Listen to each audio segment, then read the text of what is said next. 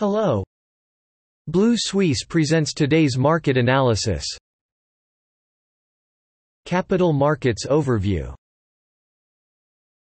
On Wednesday, European stock markets closed in the green, partly rebounding from the multi-week low hit in the previous trading day.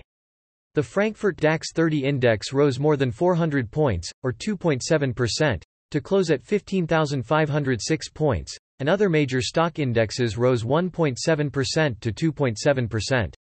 Investors digested a batch of mixed economic data while still paying attention to the new Omicron COVID variation and its impact on growth, as well as rising inflationary pressures and signals from the Federal Reserve to reduce volume faster than planned. Fed Chairman Jerome Powell said that the Fed would discuss speeding up bond purchases at a meeting later this month. In addition, the term temporary is no longer the most accurate term to describe current inflation. In terms of data, the market PMI final survey for the euro area's manufacturing industry showed that the euro area's economy expanded enormously in another month. At the same time, German retail sales in October were lower than market expectations.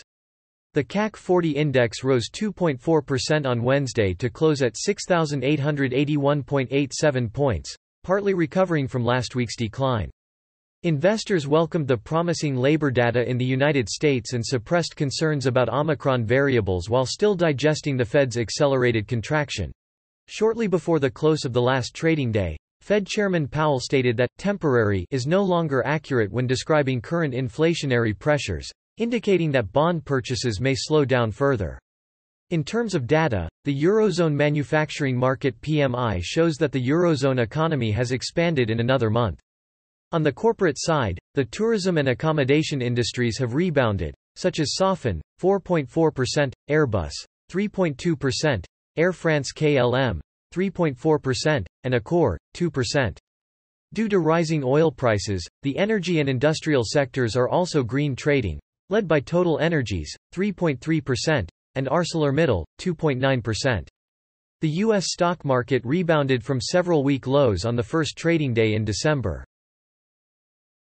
Market leaders include Jiangxi Special, 6.26%, Shanxi US Dollar, 10%, China Energy Conservation Solar, 10%, Hubei Yihua, 10%, and Gigadevice Semiconductor, 10%. In comparison, some laggards are Lang Green Energy, down 3.84%, Gaotung Technology, down 4.9%, and Tianjin Zhonghua, down 6.27%. The Standard & Poor's, ASX 200 index fell 0.28% on Wednesday to close at 7,236. Australian authorities confirmed the first community case of the Omega variant, raising concerns about new restrictions and a long road to economic recovery. Official data showed that Australia's economy contracted by 1.9% in the third quarter from the previous quarter due to the prolonged blockade. Still, trade and fiscal stimulus helped ease the decline in household spending, which was less than people's concerns.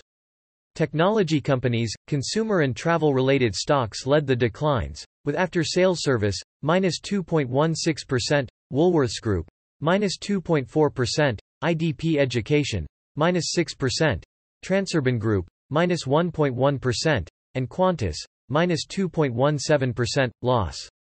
At the same time, after the benchmark iron ore contract surged late on Tuesday, heavy mining stocks resisted the sell-off, led by BHP Billiton Group, 1.35%, Fort Scu Metal, 1.53%, and Rio Tinto, 2.42%.